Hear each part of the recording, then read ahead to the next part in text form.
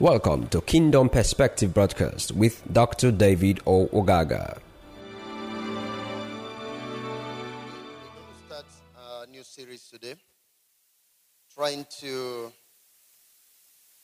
do some what I would call normal stuff, and then we'll do a little bit of eschatology so that you can have this in balance, your knowledge of the word.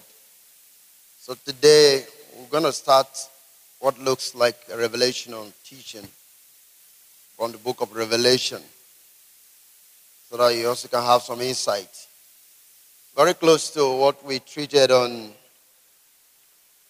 the keys to prophetic understanding. When we finished that, we came into Jesus confirming. So that's the way I want to be going, so that you can have understanding of spiritual interpretation and eschatological issues, and then the normal stuff about redemption and the sacrifice and the benefit of trusting in Christ. So we're going to be dealing with what I will call the two witnesses of the book of Revelation, the two witnesses of Revelation 11. The two witnesses of Revelation 11. Who are these people? As we're going to read from the book of Revelation, chapter 11, from verse 3. Who are these two witnesses of the book of Revelation? That is what we're going to be looking at these few weeks. Praise the Lord. So first of all, today I'm going to lay a foundation. And so we're going to start reading from verse 3. Revelation 11, verse 3. King James. And it says, "And I will give power unto my two witnesses, and they shall prophesy 1,260 days, clothed in sackcloth. These are the two olive trees and the two candlesticks standing before the God of the earth." And I want you to know that, because we're going to go through part of this. "And if any man will hurt them, fire proceeded out of their mouth and devoured their enemies. And if any man will hold them, he must in this manner be killed." Verse 6. "These have power to shut heaven, that they rain not in the days of their prophecy, and have power over water to turn them to blood, and to smite the earth with all plagues as often as they will. And when they shall have finished their testimony, the beast that ascended out of the bottomless pit shall make war against the saints, and shall overcome them and kill them. And their dead bodies shall lie in the street of the great city, which spiritually is called Sodom and Egypt, where also our Lord was crucified." Hallelujah. Amen. And verse 9 says, "And they of the people and kindreds and tongues and nations shall see their dead bodies 3 days and a half, and shall not suffer their dead bodies to be put in graves. And they that dwell upon the earth shall rejoice over them, and make merry, and shall send gift one to another, because these two prophets tormented them that dwelt on the earth. And after 3 days and a half, the Spirit of life from God entered into them, and they stood upon their feet, and great fear fell upon them which saw them. And they heard a great voice from heaven saying unto them, Come up hither. And they ascended up to heaven in a cloud, and their enemies beheld them." Praise the Lord. Let me quickly say this. And verse 8. Look at verse 8 first and foremost. Verse 8 said, and their dead bodies shall lie in the street of the great city, which is spiritually called Sodom and Gomorrah, where also the Lord was crucified. I think a careful understanding and what I would call good discernment can make you see that this is not talking of physical city somewhere. Because number one, Jesus was not crucified in Egypt. Neither was he crucified in Sodom. Can you get that? And so, if you can just see that first, because we're going to deal with it properly, then that definitely will tell you that he's talking about Jerusalem. It is in Jerusalem that Jesus died. When you look at the word Sodom and the word Egypt, two things comes to your mind. Egypt is a realm where God's children are put in bondage. That's the law. Sodom is a realm of sin and iniquity. And Jerusalem are they that kills the prophets. Are you getting that? So Sodom is a symbol of sinful nature. Egypt is a realm of bondage. So these are the two things that crucified the Lord, if you will, as we're going to see much later. So essentially what we're dealing with is not a literal thing. Neither is it a thing that is going to come in the future. And so just to stir up your mind, I would like us now to look at the book of Revelation, as it were, from Revelation chapter 1. Let's go back to Revelation chapter 1. First of all, to lay a foundation about the things that you're about to study, about to read, so that an understanding can come to you to know that what the book of Revelation is about is not about a literal thing. And in other words, you don't read the book of Revelation and you'll be seeing troubles. You'll be seeing dangers that are going to come tomorrow. You'll be seeing the Antichrist that is going to come tomorrow. No, that is not what the book of Revelation is all about. It's not a tomorrow thing. Praise the Lord. Amen? Okay. Let me read verse 1 to perhaps verse 4. Verse 1 to perhaps verse 4. It says, the revelation of Jesus Christ with God. Revelation of who? Of Jesus Christ. Which John gave unto him. Which God gave unto him to show unto his servants things which must shortly come to pass. And he sent and signified it by his angel unto his servant John. Did you get that? Verse 2. Who bear record of the word of God and of the testimony of Jesus Christ and of all things that he saw. Now verse 3, very important to me. Blessed is he that readeth, and they that hear the word of this prophecy, and keep those things which are written therein, for the time is at hand. That word is very important. I'm going to emphasize that. Blessed is he that readeth. It also means you don't read the book and get frightened. You don't read the book and get intimidated. You read the book of Revelation and joy comes to your heart. Because you see things that are actually of Christ. Not the Antichrist, not the beast. Verse 4. John to the 7 churches which are in Asia, grace be unto you, and peace from him which is, and which was, and which is to come, and from the 7 spirits which are before the throne. Amen? Praise the Lord. So now, Looking at the 4 verses of the book of Revelation, we'll be able to see some striking things from verse 1 to 4. So first of all, it is the revelation of Jesus Christ, which God gave unto him. Now the word revelation is the Greek word apocalypsis. Apocalypsis means a disclosure, an appearing, a coming, lightened, manifestation, be revealed, revelation.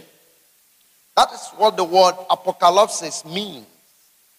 Now, by implication, if it is we can just put it this way. If it is the apocalypsis of Jesus. So what do you mean by that? It simply means the opening or the unveiling of Jesus. Amen? Now, this is important because you don't read, for instance, if a book is written about me, for instance, about my life. You understand? And the book is given to you. When you are reading the book, you are not supposed to see somebody else. You are supposed to see me. Because it's about me. Are you getting that? Good. The book is about him. It's about Christ. It's about the revelation of Jesus Christ. It's about his comings. Now he said, that which was, which is, and which to come. You find the same word saying Christ is of yesterday, today, and forever. So he came, he's right here, and he's coming. It's not just about the future thing, it's about the life of Christ, which to me is being revealed to his people. And when Christ is revealed to you, it is truly your true identity that is being revealed. Because Christ being the Son of God, now you have the Spirit of his Son in your heart crying, Abba, Father. When Jesus asked the question in the book of Matthew and said, Matthew 18, and said, who do men say that I am? Remember that? And Peter said, thou art the Christ, the Son of the living God. Flesh and blood have not revealed this to you, but my Father which is in heaven. But essentially, it was not just about the revelation of Jesus. It was about him knowing who he was supposed to be. Is that all right? Good. Because remember, a child is born, a son is given. The son is the Christ. Praise the Lord. And the Christ is being presented in our life right now. So the revelation of Jesus Christ is the opening of the Christ that seems to be hidden. So when you read the book, you are meant to see, if I may use the word, yourself. There are literal things that happen, which I'm going to touch precisely. But essentially, it is about Christ. It's not about the Antichrist. It's not about Nero. It's not about the beast that is coming some days. You know, the way people have somewhat kind of preached it. Then number 2, it is not so much about Rome. Yes, Rome played a part. But it's not about Rome. Like we have often seen this to mean, the common teaching is that talking about Rome in terms of the papacy. I'm talking about the Roman Catholic Church. It's not so much about the Roman Catholic Church. Right? But Rome as an empire played a part, which I think I'm going to touch this evening. Praise the Lord. All right. So we first note that. Then, it's like the revelation of Jesus Christ, which God gave unto him to show unto his servant things which must shortly come to pass. Now I want you to know that. The things that must shortly come to pass doesn't mean the thing that have to delay. It will come quickly. It will come right now. It's like saying, when he was speaking in the book of Mark chapter 1, 14, 15, and says, repent ye, for the kingdom of God is at hand. It's not saying it's going to come tomorrow. It's right here. that which was spoken by Daniel is now being manifested by me.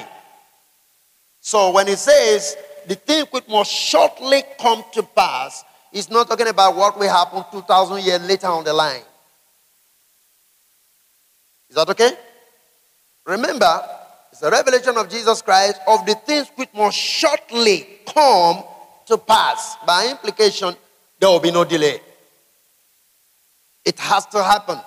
So everything you are supposed to read in the book of Revelation are meant to have happened, not necessarily going to happen. Only on this wise, Christ of yesterday, today, and forever. And then that which is now and which is to come. Which was, which now, and which is to come. So, you can apply it. That is why when I teach from the book of Revelation, as I study, I teach from the perspective of what I call kingdom eschatology. He is the king of the kingdom. Yesterday, today, and forever. So, if Jesus came to some people yesterday, he's coming to you now, and he can also come to you tomorrow, or to somebody else tomorrow. He comes to you for salvation now. It doesn't mean that's the end of salvation. Because you can't be saved except he comes into your life. Are you there with me? Now, that he came into your life now doesn't mean he will come to somebody's life tomorrow. Can you get what I mean? So, there is a past coming who was. There is a coming now, right now. You're receiving him. There is a coming tomorrow because people are still being born into this world. We need Christ. Did you get the sense there? So the comings are past, present, and future. So you don't say the book of Revelation is fulfilled and nothing can happen anymore. That is from what we call historical perspective of the interpretation of the book of Revelation. It's all fulfilled. The preterist fulfilled preterism, if you want to use the word. But again, I said, it cannot just be fulfilled preterism because it's that which was, which is, and which is to come. So historically, yes. Presently now, and tomorrow, yes. Do you understand what I mean? Okay. But as at when this writing was going on, or this book was given to John to interpret to the people, or reveal to the people, the Bible says, remember what we're going to read there, it said to the 7 churches. That was a physical church. Right? Okay. So, you have to find out the Bible said the things which must. Now, I want you to also see that. Must. It's not like maybe. It's not like sometimes. Anyhow. The thing which must. Can you get that? Hey, are you there with me? The thing which must. And if the Lord said must, then I think it is must. Hallelujah.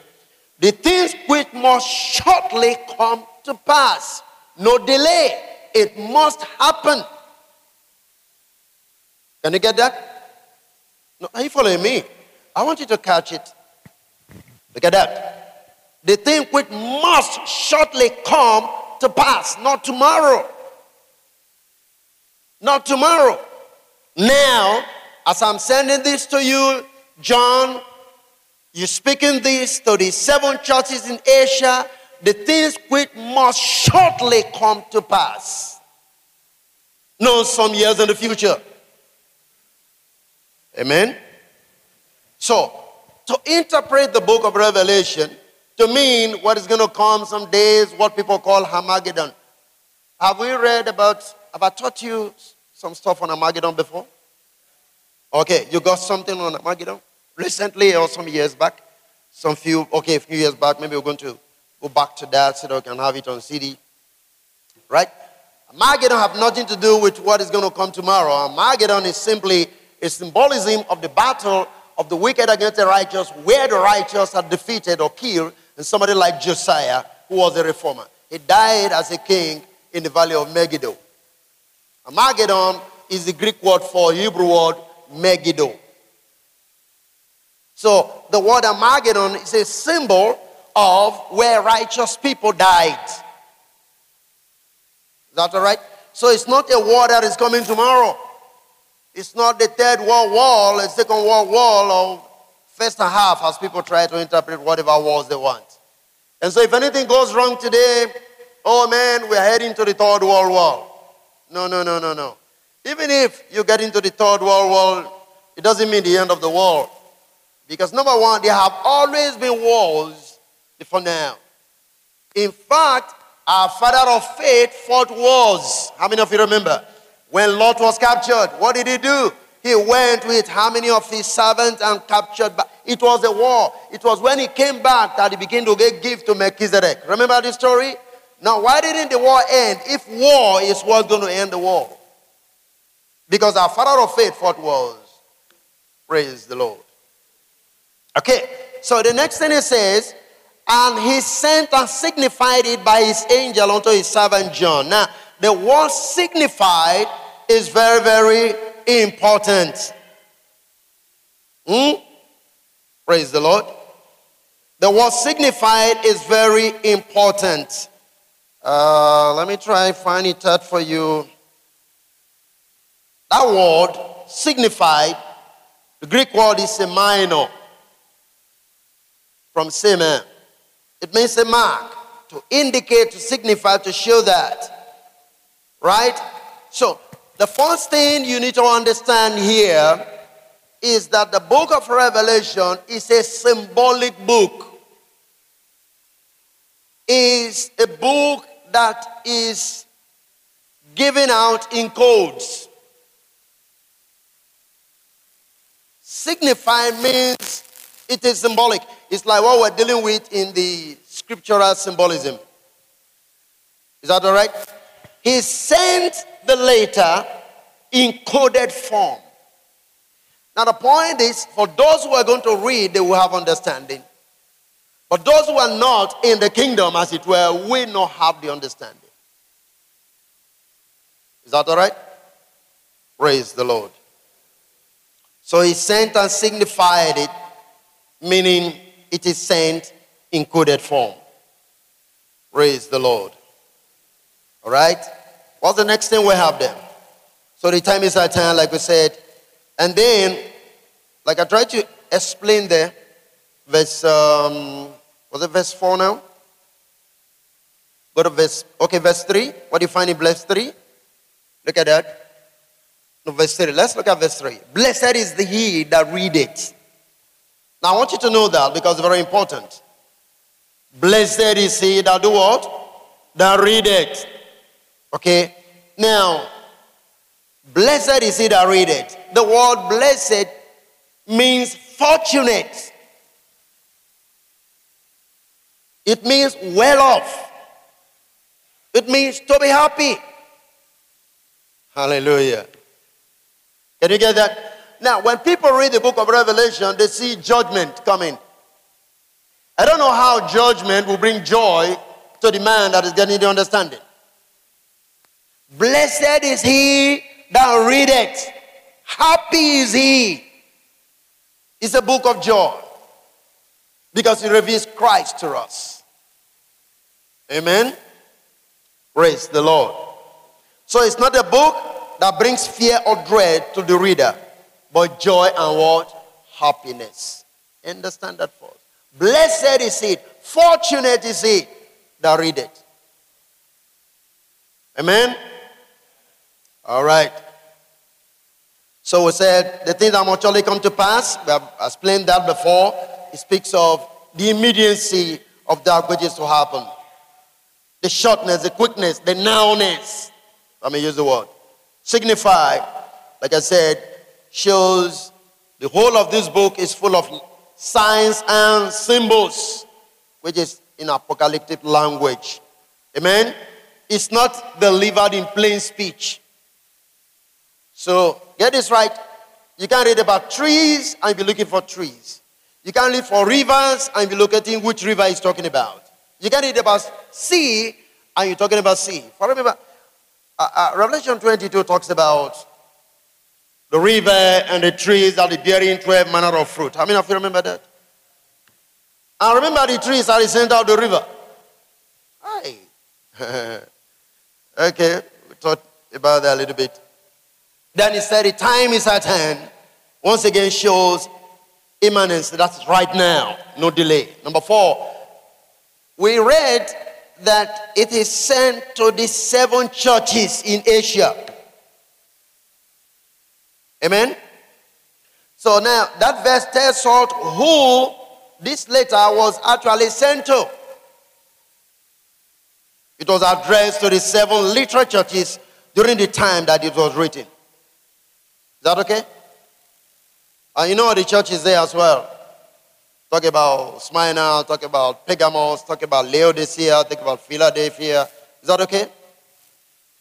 Hallelujah. Good. Literal 7 churches that was in Asia. This book was sent to them. See, until we begin to have an understanding of the language of the Bible, we'll always read it with fear, and to a very large degree, we don't believe. Because when we don't seem to understand what Jesus is saying, we end up acting completely differently. Because one major thing we need to know is, a man's character is directly connected to what he believes and what he knows. Your belief shapes your character. Hallelujah. Are you getting that? A man's belief shapes his character. And that is very important for you to understand. Praise the living God. So, here we are dealing with a book written to 7 literal churches. Now, I was trying to explain something to someone yesterday in the office. He was asking a question, and then, for instance, have you read in the book? And it says, as the sun rises from the east and sets in the west, so shall also the coming of the Son of Man be. Have you read something like that? Book of Matthew 24. What do we mean by that? What do we mean, or what do we understand? Or what can we understand when Jesus is using such language? As the sun rises in the east, ascends to the west, so also that the Son of Man be. Now, the best you can get out of that is simply to look at the map of the world. Where do you find Jerusalem? It's like it's at the center of the world, but basically in the east, in a way. You know, look at your continent. Africa and Asia is right there at the center. And then you have the west there. So what Jesus is actually saying, the light of the gospel will break forth from Israel, cross the sea down to the west, and begin to go out there. So from the point you see Israel there, you go to Tripoli or whatever, you go to, you up there, you have Egypt, you have East Africa, you have Ethiopia, where the eunuchs just went to have the meeting, you just cross there. Take time to check your world map. Asia is on to the other side. But the thing is this, the gospel actually first hit the west and then begin to come down. So then you have missionaries coming to Africa from the west. Are you getting that? But the gospel left the east down to the west and begin to come down to the rest of the nations. So that is a rising of the Christ coming from the west, from the east to the west. And again, the second thing you need to understand, for instance, is for every Jewish man, I've explained this sometime. If you look at the temple, there is the eastern gate. The eastern gate, nobody is allowed to pass through that. Right? It's believed that God comes from the east. All right?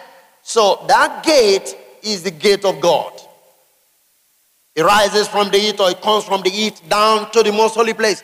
The most holy place was, which is the ark, where the ark was kept, was supposed to be to the west. The door to the temple, anytime they pitch the tent to the wilderness, they pitch the tent with the entrance facing the east. Because they believe God comes from the east, or moves from the east. And also that's why I discovered that when people die and they want to bury them, they lay their head to the west and their feet to the east. What is the understanding? At the resurrection, they will stand up and face God. Rising from the west. From the east. Are you getting that?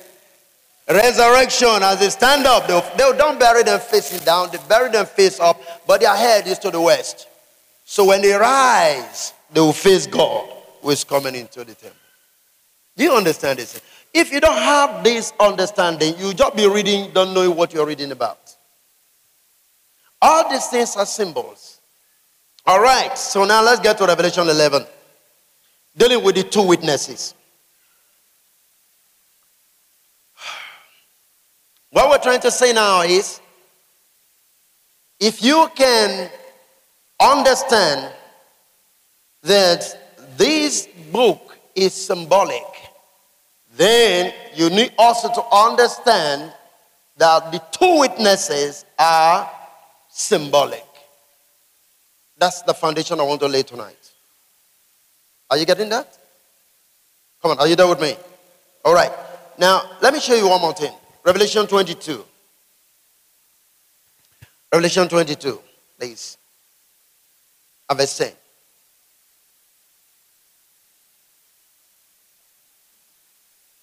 It says, and he said unto me, see not the sayings of the prophecy of this book, for the time is at hand.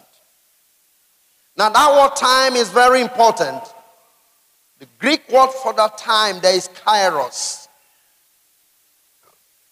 Kairos is an occasion, that is a set or proper time. Always, opportunity. Very important you understand that. There's a big difference between kairos and chronos. Chronos is where you have the word chronology. Chronology is like you're dealing with history. Okay? Time, you're talking about dates on the calendar chronologically. But God's timing is kairos. And kairos means an occasion or a set time. A set or proper time. Okay, let me give you a simple illustration. When the Bible talks about the set and the appointed time is now. Have you read that before? Is God is using such word, he's saying, this is my kairos. When I want to do what I'm saying is now. That's the meaning of the word kairos. It's not on a calendar thing. It's not a historical thing.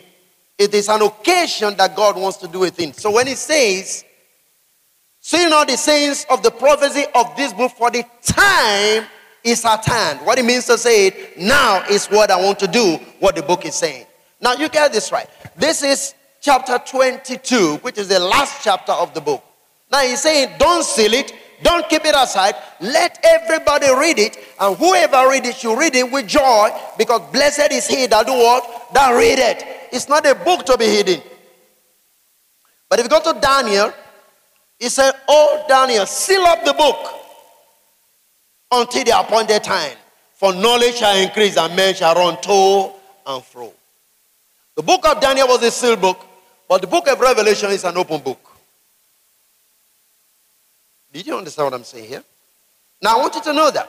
So, if the book is an open book, then God is expecting that those who are reading the book should have understanding of what he was talking about. And then we must understand it was written to the 7 churches that were existing in where? In Asia. So people have to read and understand what the book was talking about. Amen? Okay. And about what we find is people read this book and they say, well, it's about to happen, or it's yet to happen, or it's in the future. So we have all of this argument. But I mean, we need to re-examine that. That's what I'm going to use now. For instance, let's look at, let me read something here. Look at verse 18 in Revelation 22. Verse 18. Look at that. For I testify unto every man that heareth the words of the prophecy of this book. If any man shall add unto these things, God shall add unto him the plagues that are written in this book. Next verse. And if any man shall take away from the words of the book of this prophecy, God shall take away his part out of the book of life, and out of the holy city, and from the things which are written in this book. Don't you think, to me, or for everyone of us, this is a warning? By implication, if you try to teach that this book is to happen some years to come, Yet the book is saying, the book is not a sealed book. We should read it now. It is with joy we should read it. Don't you think we are taking away from the book? Because it says, blessed is he that readeth. But we are saying, you can't read it now and find joy. You got to wait, because it's not even about the joy about the Lord. It's about the judgment that is yet to come. So you're taking away the true contents of the book. And the Bible is saying, if you are taking away, to me, every one of us teaching the book of Revelation about the beast, about Nero, about Antichrist, all those things, we are guilty of this verse of scripture, 18 and 17. We are taken away. It's a revelation of Jesus Christ. It's not the revelation of the Antichrist. It's not the revelation of Armageddon. It's a revelation about Christ and his church. Period. Hallelujah. Amen?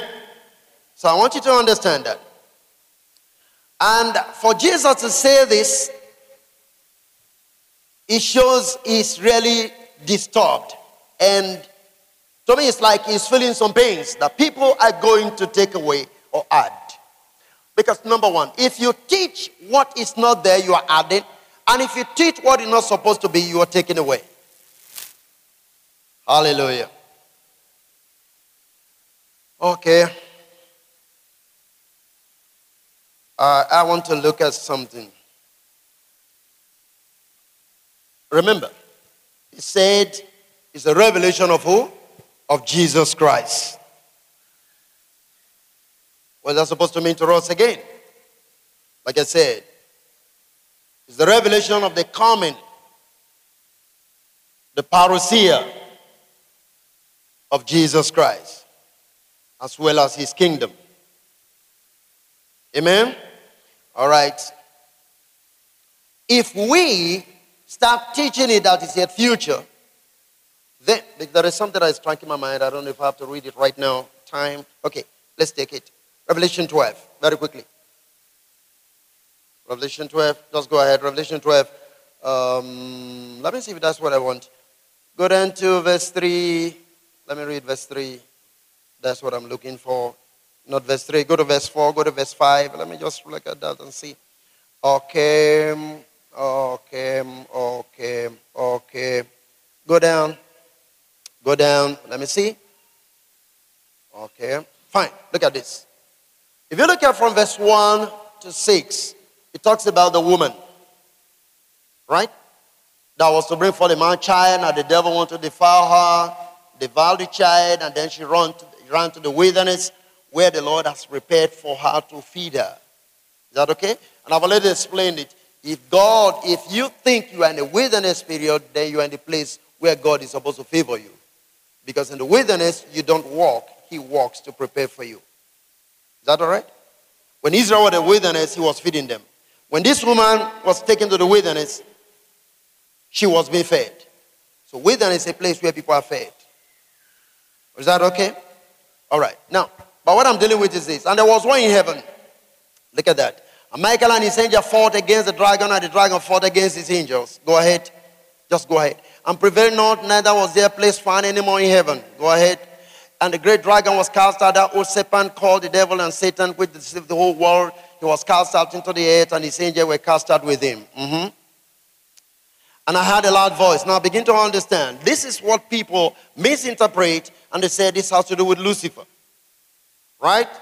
But you follow this. And because they teach you Lucifer was wrestling with God. He was a mighty angel, was wrestling with God in heaven, want to enthrone God. Maybe I'm going to find out to teach you Isaiah 14 again, so that you can really correlate these things. But suffice it for the now, you listen to this. There was one in heaven, the dragon was cast down. Is that okay? Remember, the dragon is the serpent. Is that all right? Okay. And then he said, and I heard a loud voice saying in heaven, now is, listen. Now is salvation and strength and what? The kingdom of our God and the power of his Christ, for the accuser of our brethren is cast down, which accuse them before our God day and night. Question. I want you to catch it. Are you getting anything here?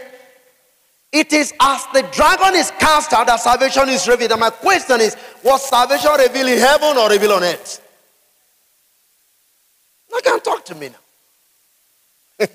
Are you following what I'm talking about? Is salvation meant to be executed in heaven or to be executed on earth? Is the kingdom to be executed in heaven or executed on earth? And he said, now is come. So how does the kingdom come? When Satan is what? Cast out. The kingdom is revealed. Salvation is received. Strength is revealed. Christ is revealed. It's there. That would take me to somewhere else. It's the whole message. But let me show you what it means. Ephesians 2. Turn with me to Ephesians 2. I want you to catch it because it's very important. People just come preach all kind of stuff. No. Salvation is connected to the casting away of Satan. Ephesians 2. Are you there with me? Verse 1 and 2. Come on, quickly. 1 and 2. Hallelujah. Give me the normal font. You change your font and there. And he said, no, Ephesians 2 verse 1. And ye had it quickened, who were dead in trespasses and sin. Are you there? Verse 2. Wherein time past you walk according to the course of this world, according to the prince of the power of the air. Now you follow. The spirit that now walketh where? In the children of disobedience. So when the devil is cast out of your spirit, God's kingdom comes into your spirit. Then the devil is cast down, which accuse the brethren in your spirit day and night. So it's not something that's going to happen tomorrow. That is why if you go back to Revelation 12 now, you now understand that the whole thing is talking about the workings of Christ among his people. Did you get that? I still want you to look at that. Now if you go back to that Revelation 12. Now, the spirit that now worketh in the children of disobedience, but for you, it's no longer working there. Meaning, it has been cast out of your spirit. Okay, get this right.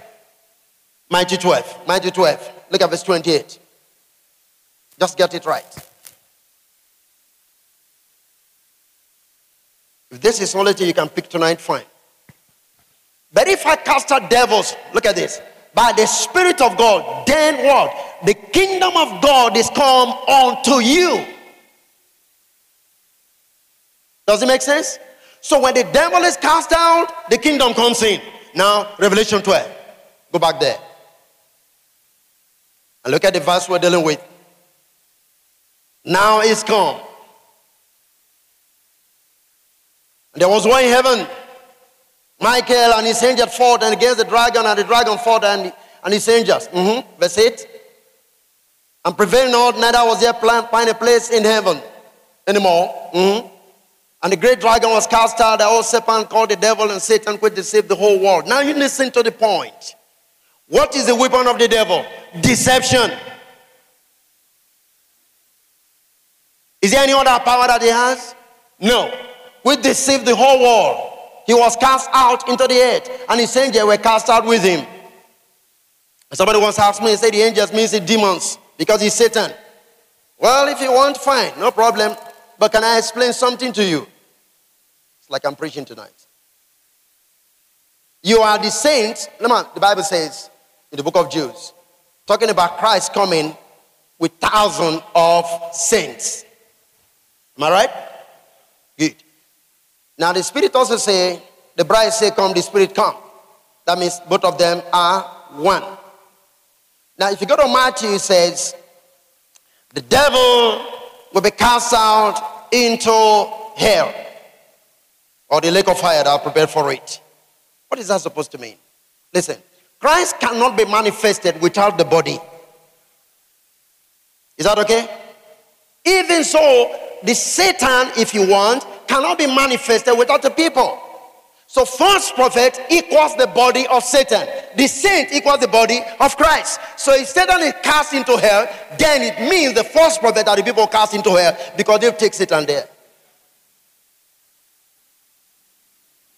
Are you getting this? Look at it now.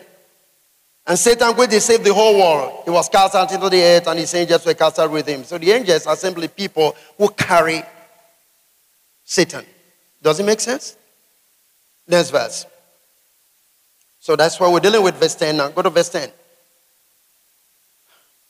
And I heard, after he was cast out, then what the next thing? I heard a loud voice saying, in heaven, now is come salvation and strength and the kingdom of our God and the power of his Christ. For the accuser of our brethren is cast down, which accused them before our God day and night.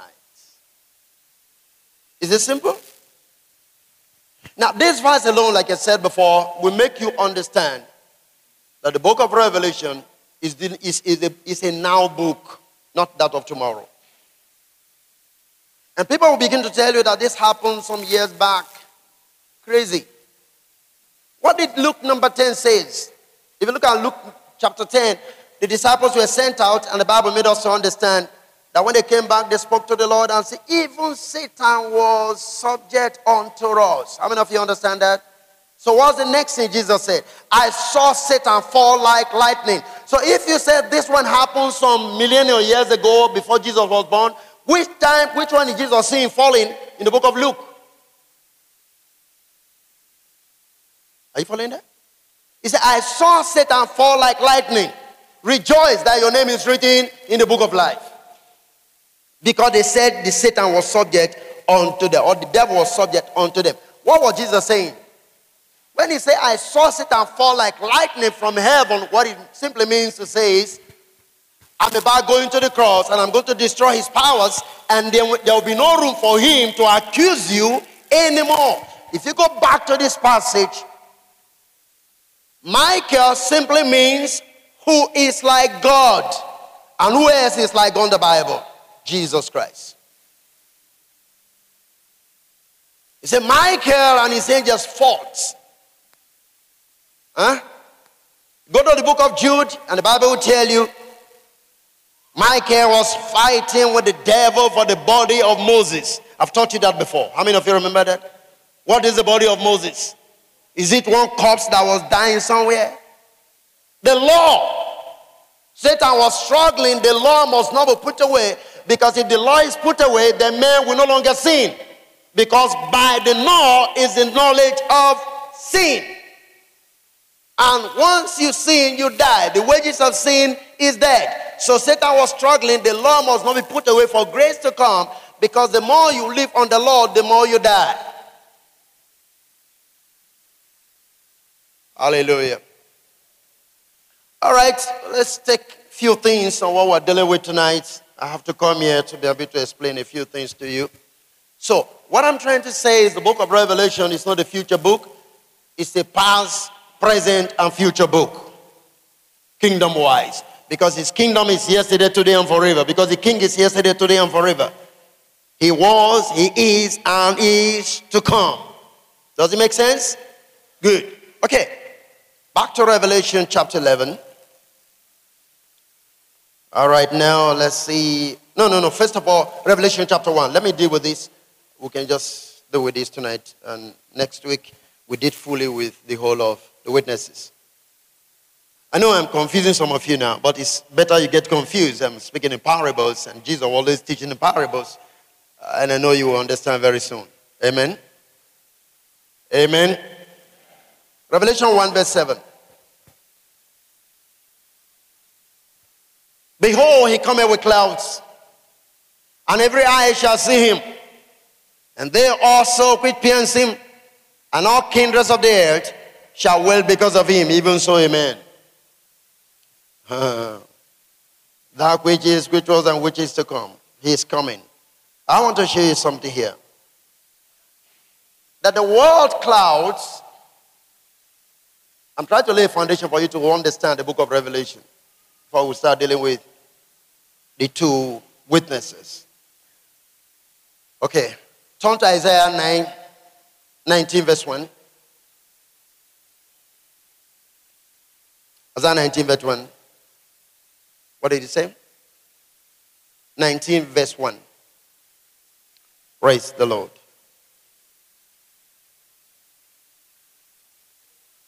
of Isaiah chapter 19 verse 1 will give you the burden of Egypt. Behold, the Lord rideth upon a swift cloud. Now I want you to look at this. And shall come into Egypt, and the idols of Egypt shall be removed at his presence, and the heart of Egypt shall melt in the midst of it. Does it mean God is going to be flying like a bird to Egypt? Is that what you think he's talking about? Here in this picture, the Lord is coming for judgment to Egypt, but he wants to use another nation as a people that he has inspired in his heart to destroy Egypt. But it's referred to as what? A cloud. Is that all right? Okay. Just write down Nahum chapter 1 verse 33, but we don't need to read that.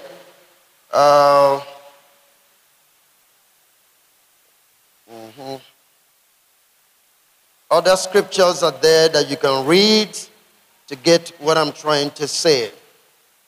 I'm sure I dealt with this extensively on the prophetic symbols, so you can go and get that tape.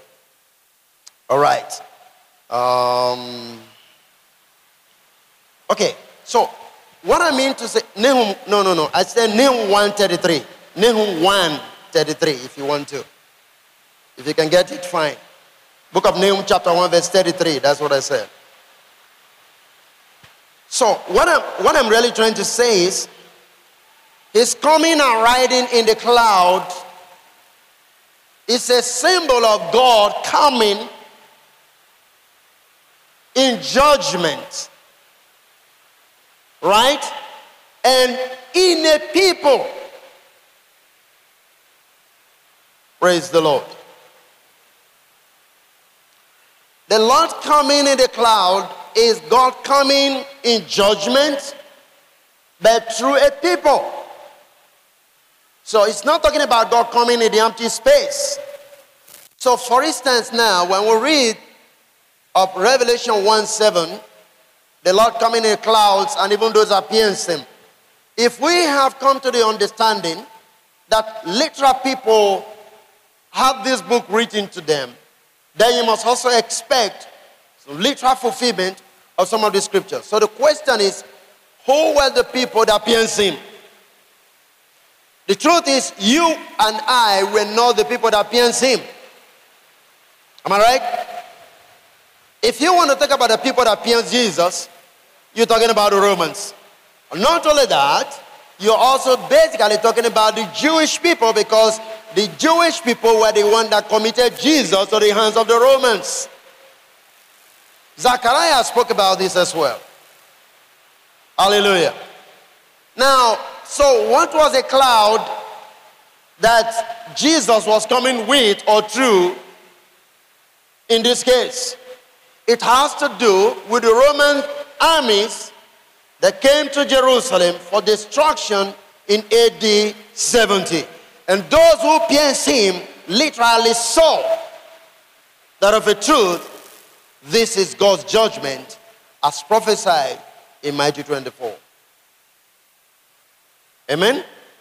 So I'm trying to establish the fact that for the issue of cloud, I would like you to go back and get that city so that you can have a clear understanding of that on coming with or in the clouds.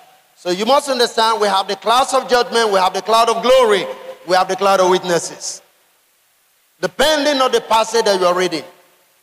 For instance, we talk about Hebrews chapter 12, verse 1.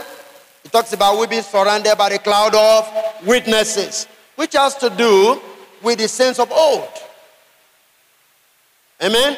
Then, if it's coming with the clouds of glory, it's coming with us. Hallelujah.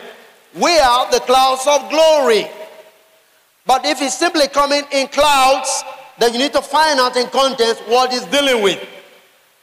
So like we're looking at here in Revelation 1 verse 7, he's coming in the clouds of judgment. And the people that were used to judge Israel was the Roman people. So he is coming in the Roman soldiers to execute judgment on Jerusalem. That is what you find in Revelation 1 verse 7. Praise the living God.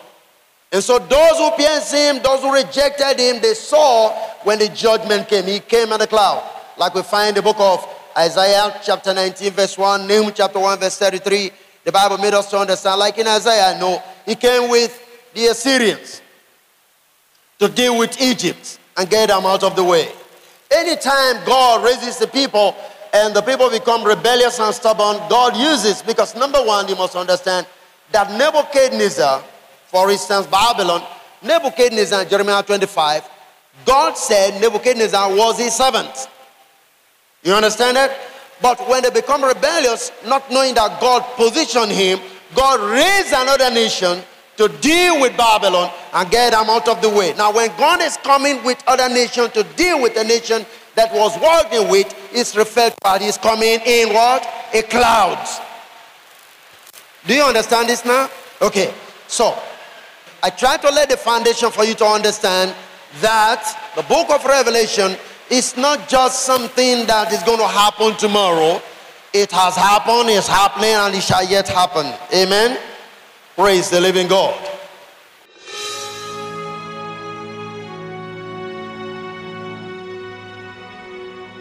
For further information and message order, please call +234 803 48